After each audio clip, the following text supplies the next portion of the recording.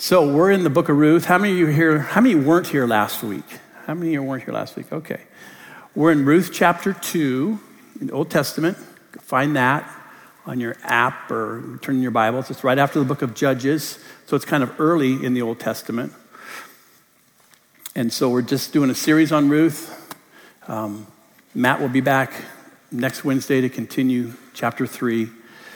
So a recap of chapter 1, if you weren't here, and if you're not familiar with the book of Ruth, it's pretty much tragedy. In fact, this would probably make a pretty good movie, unless Hollywood would mess it up, which they kind of always do. But it's all about tragedy. Chapter 1 is just nothing but hard. The theme of Ruth is redemption. The key player, well, it kind of starts like this. There's a gal named Naomi. She's from Bethlehem, and her husband is Elimelech. And they have two sons, Mahlon and Chilion. And what happens is in Bethlehem, which is interesting because the name means house of bread, there's a famine. There's a famine in the house of bread. And this is during the time of the Judges. And the time of the Judges was a really, really rough time for the children of Israel. It wasn't a good time. It was super difficult, super hard. And after the Judges ended, there would be King Saul, which continued hard, but after him, David. So because of the famine, this small family leaves Judah, leaves Bethlehem, and they go to all places Moab. And if you've studied a little bit in the Bible, Moab's just a tough place to be. I don't know why they went there. I don't know where they're at in their walk with the Lord. Not everyone exited Bethlehem. Probably very few did. But that's what this family did. They went to Moab. And when they got to Moab, the two sons married. And one of those daughters from Moab, the daughter-in-law of Naomi, her name was Ruth. And that's the main person in our story tonight. But what happens is, after 10 years in Moab, worse than famine has happened to Naomi because Elimelech, her husband's dead. He died in Moab. And her two sons died in Moab. So she has no other option, I guess, but to go back to Bethlehem, where she might be cared for. Plus, she's heard that there's food again in Bethlehem. So she's going to go back alone, really. And she has those two daughter-in-laws who want to go with her, but she convinces one of them, Orpah, to stay, that her life would be better in Moab. But Ruth goes with her. And we don't have, because we're not of that culture of that time, we have no idea what that would look like for her, but it would be really, really a tough decision because for Ruth, it would mean she would, unless some extraordinary thing happened, she would never marry again. It would mean that she would live in a country she would be an unwelcome foreigner because the Moabites would beat up on the Israelites all the time. She would represent a cruel culture. The God of Israel would be different than her gods. She had everything to lose and literally nothing to gain, except she was super, super loyal to Naomi. A loyalty that I don't think you see often in this life. So Ruth leaves with Naomi, and they go back to Bethlehem. That's chapter 1. So we're going to pick it up in chapter 2. We're going to look at the first 3 verses. We're just going to break this into 5 sections here. So Ruth chapter 2, verses 1 through 3. There was a relative of Naomi's husband, a man of great wealth, of the family of Elimelech, and his name was Boaz. So Ruth, the Moabitess, said to Naomi, "Please let me go to the field and glean heads of grain after him in whose sight I might find favor." And she said to her, "Go, my daughter." Verse 3, then she left and went and gleaned in the field after the reapers, and she happened to come to a part of the field belonging to Boaz, who was of the family of Elimelech. So they typically built cities in those days on hills. Bethlehem was on a hill, and these fields or these farms would be down lower where there's more water. So she probably walked down, and she went down to this, found this big field, and It's just interesting. Boaz, the name Boaz means strength, or actually it means standing in strength, if you want the full definition. That's what the name Boaz means. And he really is the hero of the story. You could almost say Ruth is the hero of the story, but Boaz is the male hero of the story. It's interesting is Boaz would be Solomon's great-great-grandfather. That's how this story, it's just amazing how this thing ends, chapter 4. But Boaz would be Solomon's great-great-grandfather. And when Solomon built that first big temple, remember, it took years and years. He built that amazing temple. He had 2 giant bronze pillars in front of the temple, giant things. And one of them, they had names, and one of them was named Boaz. That he named that column, that huge bronze column, after his great-great-grandfather. So we know Boaz is an amazing man. He's a picture, more importantly, of Jesus. Boaz is a picture of Jesus. Remember in Luke, I don't know, chapter or whatever, late in the book of Luke, when those disciples, Jesus had died, and a couple disciples were heading to Emmaus. Remember that story? And they did not know that he had resurrected yet. And lo and behold, Jesus caught up with them. And they told Jesus about himself, evidently, about his death. And Jesus would go on to explain the scriptures to these guys. And explain how Jesus was seen throughout the Bible, through the Old Testament prophets and all through the Old Testament. I wonder if when Jesus was explaining to these 2 disciples who eventually figured out it was Jesus, the resurrected Jesus, I wonder if he went to Ruth. I wonder if he went to the book of Ruth and said, okay, Boaz, okay guys, remember Boaz? That was a picture of me. That's a picture of Jesus. I wonder if that happened. It could have. So he's the hero of our story, Boaz, and he's a picture of Jesus. So gleaning, you see in verse 3, she left and went and gleaned in the field. That's what she went to do. So gleaning was God's way of feeding the poor. That's how God did it. There were always poor people. There were people that couldn't work for all kinds of reasons. But he didn't give them, God's, through the law of Moses, the Mosaic law, the way he would feed, hungry people, they would glean, which means they would get into the field or the vineyard, and they would take what's left. That's basically gleaning. The verse that talks about it, one of the verses is Leviticus 19, actually 9 and 10, 2 verses. And listen, Leviticus 19, 9 and 10. When you reap the harvest of your land, you shall not reap the corners of your field, nor shall you gather the gleanings of the harvest. And you shall not glean your vineyard, nor shall you gather every grape in your vineyard. You shall leave them for the poor and the stranger. I am the Lord. That's how God did it. Now it's a little different. We won't go into that. It's a little different nowadays. A little bit different. It's not as good. This is a good way of doing it. You had to still do some work to get your food, but it was made available through gleaning. So Israel was an agrarian society. It was all about food. It was all about raising food, storing food. And just to give you a little bit of an idea what the reapers were doing, I just have a short little video. I don't know what language it's in. Probably don't want to know. But, Joshy, is that the end, or I think we go back to the beginning, if you have it. That would look like the beginning. Is that what you got, Josh? Oh, all right. That's not what I want. So, forget about that.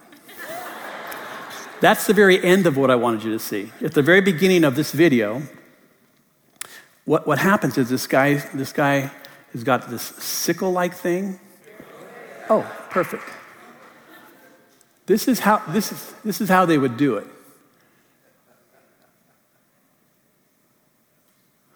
And he takes a handful of wheat and he lays it just a handful by handful, and he turns it into a sheaf, and eventually they gather the sheaves up. Imagine doing that all day. The harvests were normally about 6 weeks long. And then they gather the sheaves, And what's left, what's not reaped, is for the gleaners.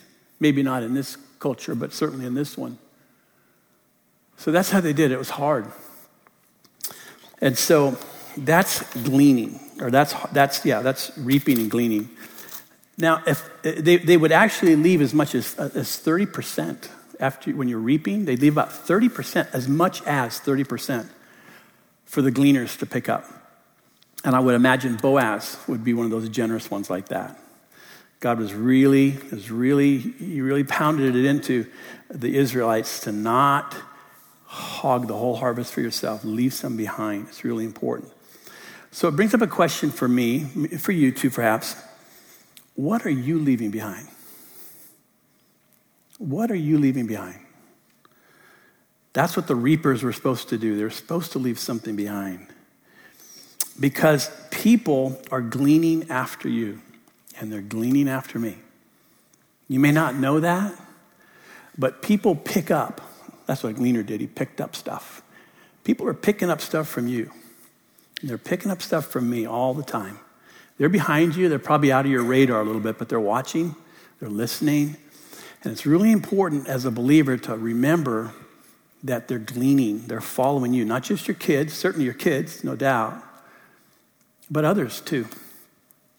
They're picking up your bad habits.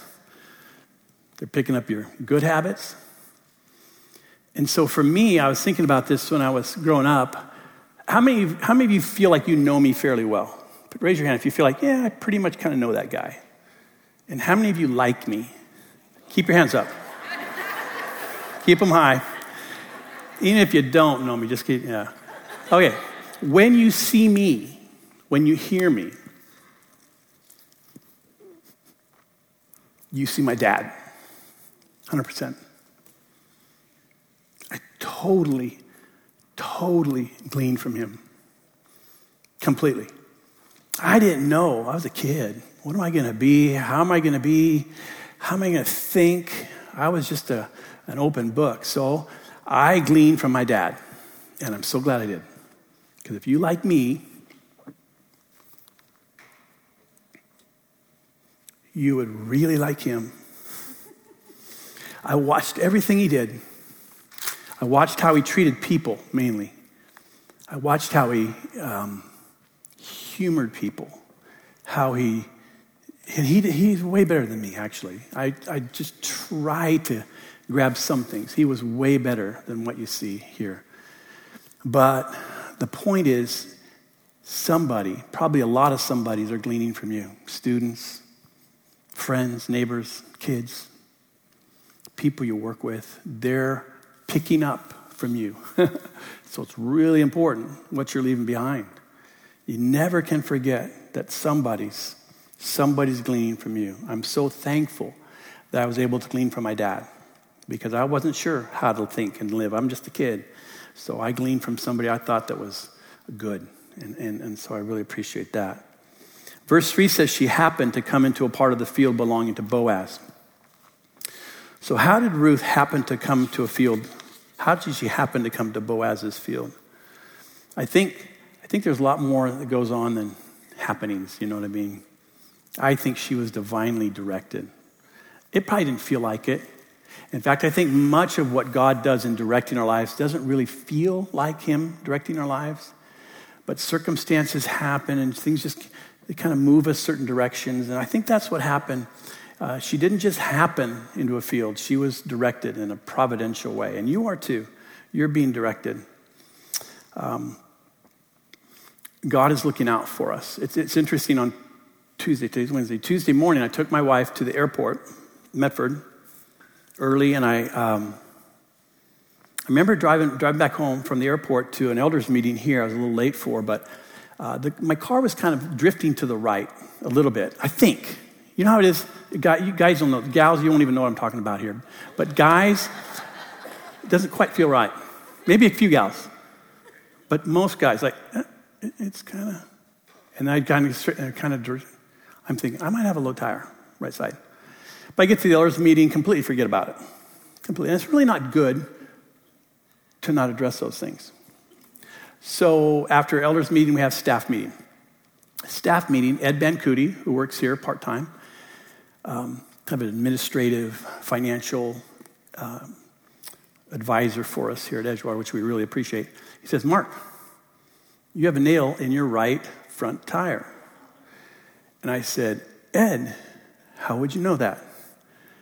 And he said, well, so of all the parking places, when he came Tuesday morning, he parked next to me, right? A lot of parking places out there, not a lot of cars, not like right now. He parks next to me. And it just so happened that there's the key word, that right front tire had turned and there's a shiny head of a nail. When he gets out of his car, he just happens to look at my tire, which happened to have the shiny head of the nail at the perfect spot. So he tells me I've got to get, which I did. Now, that could have just happened. Ruth could have just happened to enter into Boaz's field, but I just think God's way more providential. I think there's stuff happening in your world every day that you have no sense of as being God's providential leading, but he really is leading because he loves you. He loves you. He wants what's best for you. He's a good what? Shepherd. And shepherds lead sheep. Shepherds love sheep. And you are loved and led by the best. Nothing just happens. Nothing happened in this story. It just doesn't work that way. So let's look at the next few verses, 4-7. Now behold, Ruth came from Bethlehem and said to the reapers, Boaz came from Bethlehem and said to the reapers, the Lord be with you. And they answered him, the Lord bless you. Then Boaz said to his servant who was in charge of the reapers, whose young woman is this? So the servant who was in charge of the reapers answered and said, it is the young Moabite woman who came back with Naomi from the country of Moab. And she said, please let me glean and gather after the reapers among the sheaves. So she came and has continued from morning until now, though she rested a little in the house. So Ruth is at work. Dives into this gleaning thing, which is super hard, super tedious. You don't get a lot. You don't get a lot for all your work. But what caught my eye when I was looking through this is I'm going to call it the kindness of Boaz in verse 4. Now behold, Boaz came to Bethlehem and said to the reapers, the Lord be with you. And they answered, the Lord bless you. He's just friendly. He greets these guys. And in this culture, people who worked for you, that didn't always happen. The owner was the boss was the big wig.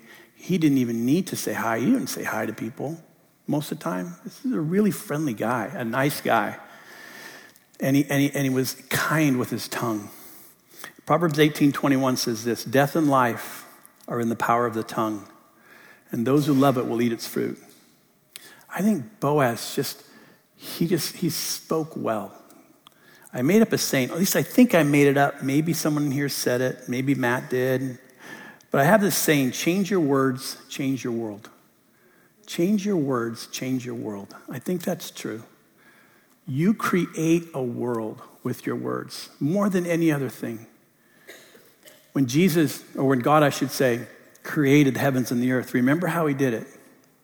He didn't dance it into existence. He didn't think it into existence all the way he could have. He spoke it into existence. And at the end of every day, he would look back at what he had spoken and he said, it was good. And it was beautiful. It was better than good. And you can create a world too. I believe it with all my heart. We're made in the image of God. And in some small way, but not insignificant, we create worlds too with our mouth. And I think Boaz was a great example of that. They will not know we are Christians by our theology. They will not know we are Christians by our movable walls, although those are lovely things. They will know we are Christians by our what? By our love. It'll never change. None of that will ever change. And they're going to know that love the most, the quickest, by what we say. Recently, just last Friday, my wife and I drove up to Astoria, and we went to visit a friend of ours who is a cruise director on a cruise ship that happened to be docked at Astoria for 3 or 4 hours. It was on Friday. Is it Friday? Yeah, doesn't really matter. Friday or Saturday. Anyway, so we went to this ship, and the name of the ship was the Crystal Symphony. It's Crystal Cruises. They're symphony boats, so it's Crystal Symphony. They have 2 boats. The Crystal Cruise Company has 2 boats. Now, I don't know, how many of you guys have been on a cruise before? Raise your hand if you have. Okay, good. So it's pretty amazing. If you've been on a cruise, it's pretty amazing. And there's always this, and that's not a contest, but there's this desire, this need to have the newest boats, the biggest, newest, and the boats are getting bigger and bigger. There's boats now that are like small cities. They're just huge. They're gigantic. They would make the Titanic just dwarfed in how much they can hold. But this Crystal, it's called Crystal Symphony, Crystal, by the way, is a 6-star cruise line. Many say it's the best all-inclusive cruise line in the world. It's not cheap, but it's amazing. And they're all amazing, but this is like 6-star, that's what they call it. But what's interesting is the boat I was on wasn't built in 2015 or 2016 or 2017 or 2018 or the boat I was on, one of their 2 boats was built in 1995. That is an old boat. It's not the fancy, sorry Dave. It's not the new fancy style. The new ones are way, way, way, way, way bigger, way fancier. It holds 848 passengers. The big ones now hold thousands, 3, 4, 5,000 people. Then you have the crew to go with it. So I'm walking around this, relatively speaking, old boat and small boat. Doesn't have all the bells and whistles that you'd have in a new boat. Not nearly. And I'm thinking, what in the world? How is this thing a 6-star? Why do many people call it the best cruise? I'll tell you one reason, not the only reason. People were really nice. Man, I have never been so welcomed in my life. It's like Boaz. He just had this welcoming, this, how are you? Like, you would think you're the most important person in the world when you're walking around that cruise ship. And it's not just your server. We had a meal there. It wasn't just your server. Every single person stopped, looked at us, made eye contact, stopped what they're doing, made eye contact, and just welcomed us on board. And we went everywhere in the ship except the engine room, because this guy works, he works for him. He's the cruise director. So we went into the engine room, not the engine, went into the front, the bridge. The captain's up there. He's got all the, It's weird when you're the captain of a ship. It's like, whoa. I don't even know what you do to a captain of a ship. And so I'm like his new best friend, the captain of the ship. Everybody was so nice. They greeted us, made us feel welcome. Everywhere we went, any little remote hallway, someone back in some back loop, they stopped, put everything down, looked at us, and greeted us. It's amazing. That's what Boaz did. And that's what you should do too. That's my point. It's not hard. How hard is it to stop what you're doing, make eye contact with somebody, and just say, hey, it's good to see you. You don't have to say welcome on board. That would be kind of weird. But how are you doing? How hard is that? That's one of the things that makes them. I ran across this. I was going to show it, but I didn't. There's like it was Crystal Cruises 30 guidelines or something. And it was 30 things that they do. It was a culture. It was a culture thing. It's just their culture. I don't know. And the thing is, once you do it, once everybody's doing that, just greeting and being kind, it's just contagious. It's so beautiful.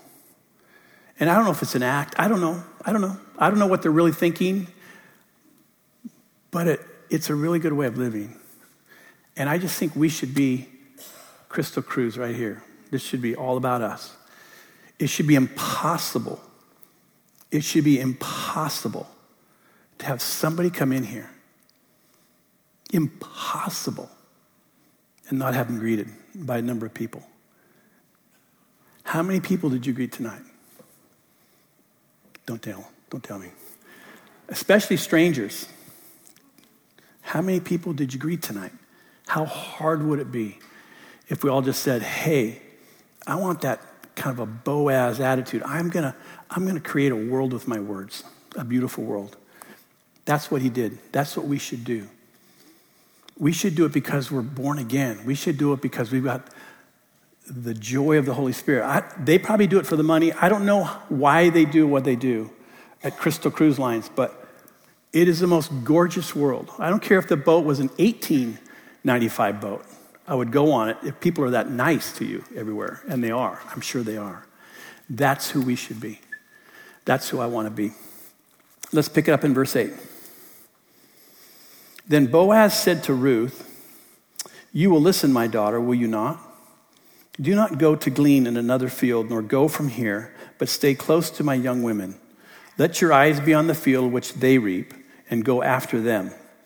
Have I not commanded the young men not to touch you? And when you are thirsty, go to the vessels and drink from what the young men have drawn. So she fell on her face, bowed down to the ground, and said to him, why have I found favor in your eyes, that you should take notice of me, since I am a foreigner? And Boaz answered and said to her, it has been fully reported to me all that you have done by your mother-in-law, for your mother-in-law, since the death of your husband, and how you have left your father and your mother and the land of your birth, and have come to a people whom you did not know before.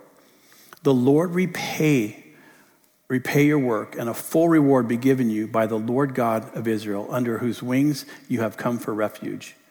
Then she said, let me find favor in your sight, my Lord, for you have comforted me and have spoken kindly to your maidservant, though I am not like one of your maidservants. So this is just an ongoing example of what a beautiful world this guy creates, Boaz. And again, he's a picture of Jesus. This is who Jesus is. This is the Jesus we heard about on Sunday, if you were here on Sunday. This is who he is.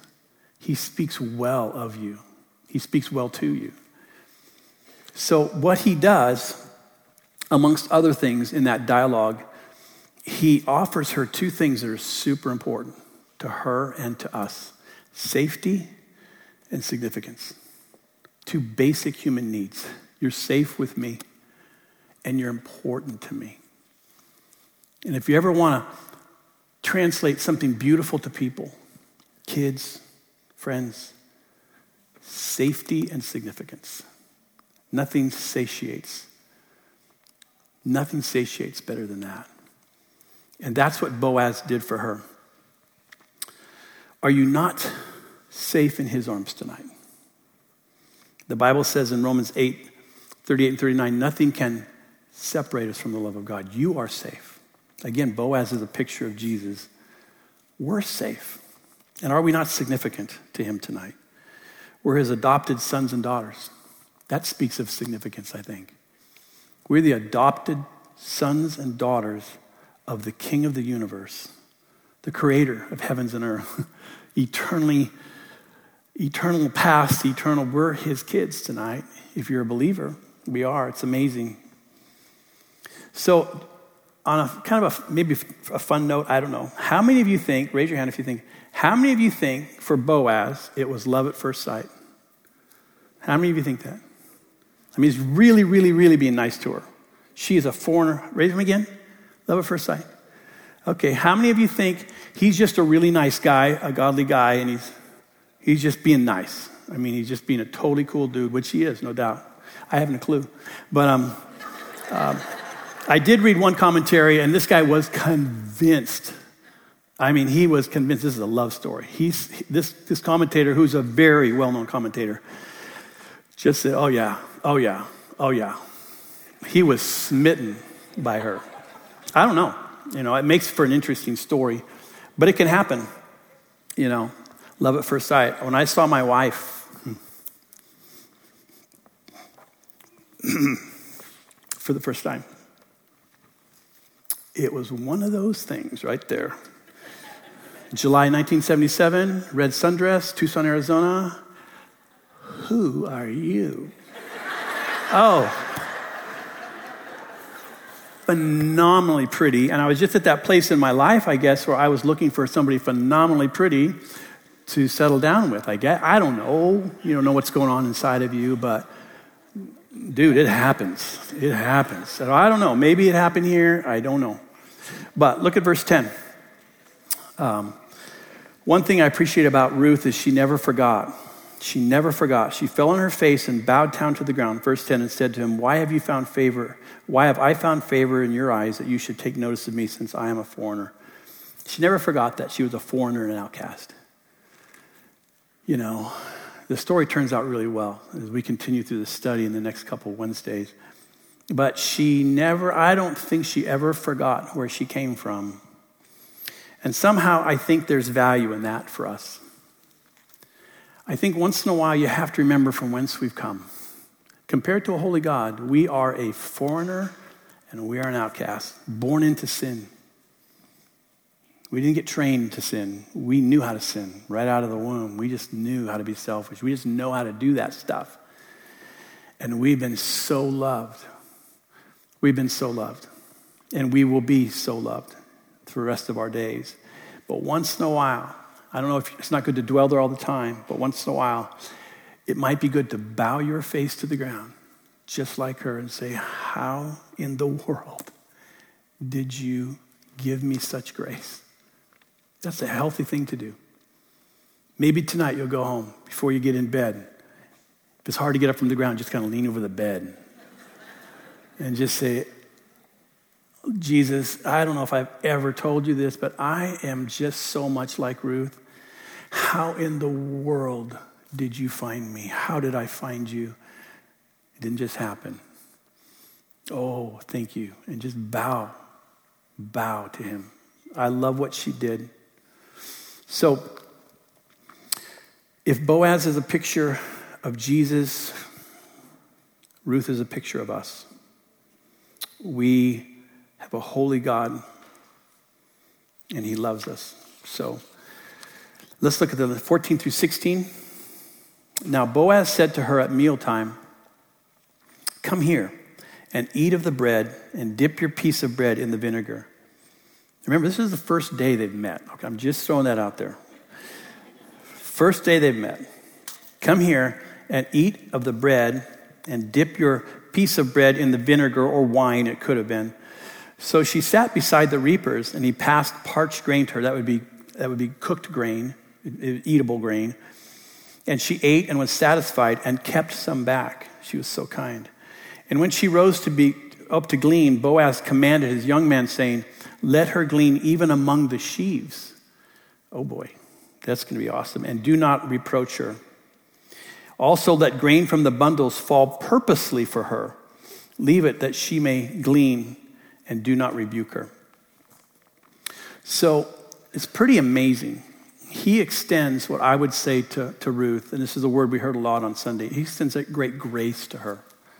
Grace, as you know, you guys know this, is undeserved, unmerited favor. That's what Boaz is doing. He's extending undeserved, unmerited favor. And does not Jesus, Boaz being that picture of Jesus, does he not extend that to you tonight? And every night, for that matter. He would say in Ephesians 2:8, by grace you are saved through faith. In 2 Corinthians 12:9, he says, my grace is sufficient for you, for my strength is made perfect in weakness. 2 Peter 3:18 says this, but grow in grace. He's talking to the believer, but grow in grace and knowledge of our Lord and Savior Jesus Christ. Are you growing in grace? I'm growing in lots of ways, but I don't know if I'm growing in grace. Am I growing? Are you growing? Are we growing in giving out undeserved, unmerited, unearned favor to people? Because that's the grace that Peter says we need to grow in. That's the grace. And grace, as we sang, may be amazing, but it's not easy. Grace is not easy. Extending grace is hard. Extending grace doesn't make any sense sometimes. But we've been extended great grace, have we not? Great favor from the King of Kings. And he says, now you be like me. Be like Boaz. It's hard. It's something that's really important for us to think about from time to time. Verse 17. So she gleaned in the field until evening and beat out what she had gleaned, and it was about an ephah of barley. Then she took it up and went into the city, and her mother-in-law saw what she had gleaned.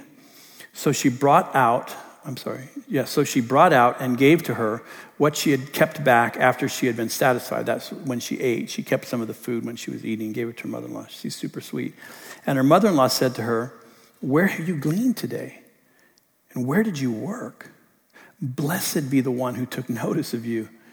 So she told her mother-in-law with whom she had worked, and said, "The man's name with whom I work today is Boaz."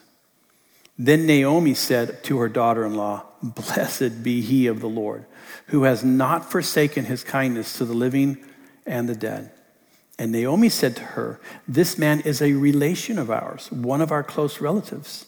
Ruth the Moabitess said, "He also said to me, 'You shall stay close by my young men until you have finished all my harvest.'" And Naomi said to Ruth, her daughter-in-law, "It is good, my daughter, that you go out with his young women, and that people do not meet you in any other field." So she stayed close by the young women of Boaz to glean until the end of the barley harvest and wheat harvest, and she dwelt with her mother-in-law. So she comes back that first night with an ephah of barley. And an ephah of barley would be about equal to what we would call a bushel of barley. And a bushel of barley weighs 48 pounds.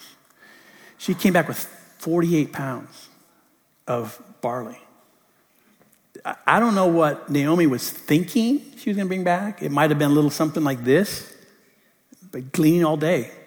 She brings back this giant, whatever, bag of barley. So it's an amazing thing. But here's a question for you based on that. What have I gleaned today? By that I mean this. We have people following us, gleaning from us, but what have I gleaned today? Spiritually, what have I gleaned today? This week, this month, what have I gleaned? What have I been picking up spiritually? What spiritual truths are you meditating on? Are you gleaning? What are you gleaning devotionally with the Lord? What are you gleaning in your prayer life? She came back with 48 pounds of barley. She had done well in her gleaning. And my personal belief is God would give you 48 pounds of barley every day if you wanted it. If that's what you want. He'll give you whatever you want. But I hope you're gleaning something. And I hope you're not settling for a little measly gleaning of spiritual things, a little handful of manna. I would pray that you would want to glean more than that. And if you want to glean more, God, Boaz, picture of God, Jesus, how he does it, I don't know, but you will get so much more. If you desire, if that's your heart's cry, he will provide. He'll provide in your gleaning beyond what you could imagine. So at this point, Naomi is kind of looking past the barley to the big picture. At this point in the chapter, we're virtually done here. She realizes that she knows that Boaz is a close relative of Naomi, and he's therefore what the Hebrew text calls a goel. A goel. And the Hebrew word goel is used 64 times in the Old Testament. And it's the same Hebrew word used for both kinsman and redeemer. Goel, Hebrew word. So often when you see the word goel or hear about it spoken, it's called a kinsman redeemer, goel. And that's going to be a really important term. What a goel does is super important in this story, but we're going to talk about that more next week. We'll go into what a goel does. So I want to close off this time with these thoughts. Chapter 2, this chapter, it starts in hunger, but it ends in abundance. One day, hungry, 48 pounds of barley. It starts in loneliness, and it ends up in a relationship. It starts in hopelessness, and it ends in hopefulness. And every day, including tonight in this place, you are somewhere tonight. I'm not talking about a month ago or a year ago, but tonight, you're somewhere in that chapter. We're all somewhere in that chapter. We're somewhere between, oh man, this is a bummer. I do not know what's going on in my life. It's just hopeless. I'm lonely. I'm whatever. I don't necessarily want to be. And it can swing all the way tonight. You could be at a place, you're like a 48-pound barley person tonight. Things are going well, loving Jesus, life is good, and there's nothing wrong with that. There's nothing wrong with that. Hopefully you're all there. But chances are, a crowd this big, not everybody's there. I'm not always there, that's for sure. I'm not always 48-pound barley guy. I am swinging in the middle so often. So I guess I just want you to remember this. Boaz, or Jesus for us, he's our kinsman. He's the Son of Man. He's a kinsman. He knows where you're at. He knows who you are. He knows what you're feeling. He knows what you're experiencing. He cares more than you care, probably. He's completely aware of what's going on in your world. There's nothing happening that he's not aware of. And that's really important. But he's also your Redeemer. He's the Son of God, not just the Son of Man. He's a kinsman Redeemer. And as a kinsman Redeemer, I just have to remind you, he loves you beyond anything you can comprehend. And I would suggest this for those that might be at the lesser end of Ruth tonight, Ruth chapter 2, more like, I've got to start gleaning some things. I've got to start getting out of the funk. I would just remind you tonight, because what comes with the early part of chapter 2, that feeling of like, angst and hopelessness, is you can start to say, well, I don't know how good God is. Because if God was really good, I'd have 48 pounds of barley every day, because that's what I want. But that's not life. And it's a bummer when we start looking at God in ways that I don't think are right. It doesn't take us to a good place. So for me personally, if this works for you, grab it. If it doesn't, don't worry about it.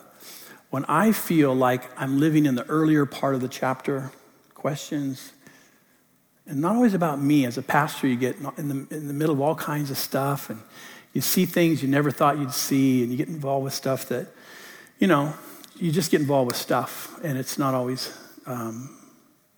easy or pretty, but it's where you end up, and there's a good place to be, I guess. But so I can get like, whew, wow, what's going on? And so this is what I do. Instead of basing what I think God is or isn't doing on my happenings or my circumstances or what I'm hearing or seeing or what's going around me, I always try to go to the cross. I go to the cross. And I say, does he love me? Yes. Is he good? Yes. Can he be trusted? Yeah. That's where I make my call. I don't base it. I try not to base it on my happenings. Happenings are good, happenings are bad. But the cross is the cross, is the cross, is the cross, is the cross. That's where I go. And I go, okay, that's my starting point. He's good. He's into this for me. He's into me. He's into you. He's into us. That's what I do. So I want you to just take a second, just 1 minute. I want you to close your eyes, and I want you to ask God to take one thing from tonight, just one thing. So close your eyes and do that. I'm going to pray in about 1 minute, but just ask God, lock into one thing that you want to take with you, that you want to chew on to take home tonight. Lord, we're like sheep. Sheep aren't the smartest critters out there. So, Lord, I would pray that there's just one simple thing that we would grab onto tonight, to take home, to think about, to treasure, to pray about, Lord. Your word says that it's dangerous even to be hearers of the word and not doers. And that's not who we want to be, Lord. We don't want to be hearers only. And so, Lord, help us to do something, even if it's a small thing, with Ruth chapter 2, Lord. May your Spirit, Lord, impress that one thing on us even now. And I pray, Lord, that whatever that one thing is, that it would be a great thing, that it would be an amazing thing. It would grow into 48 pounds of goodness, Lord, whatever it is. And so bless, I pray, my brothers and sisters, Lord. We just appreciate looking at you through the lens of Boaz, Lord. He's amazing. And Jesus, as good as Boaz is, you're 1,000,000 times better. And we love you for that. Help us to trust you. Help us to move through a chapter, Lord, into better times, Lord, as only you can. Thank you for understanding our frailties. Thank you for the grace that you extend to us even tonight afresh. Your mercies are new every day. We love you, Jesus. We long to see you in heaven one day. We look forward to that time. But until then, help us to live this life well. In Jesus' name, amen. Bless you guys.